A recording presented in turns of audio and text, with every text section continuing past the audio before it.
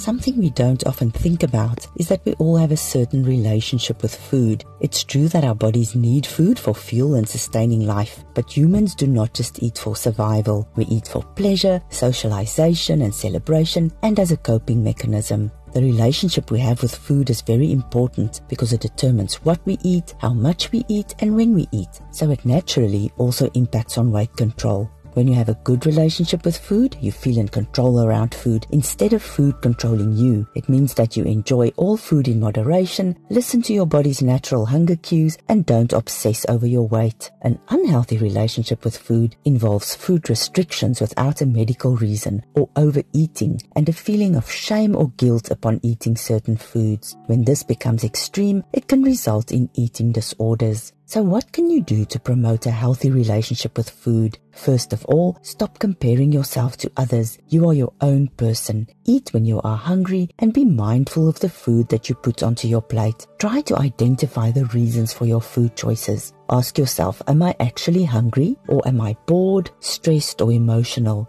Can I perhaps find comfort elsewhere, like going for a walk or calling a friend? Changing your relationship with food is not always easy, and it does take time. Sometimes even professional help is needed. Speak to your doctor or a psychologist if you feel that you need help to make a change.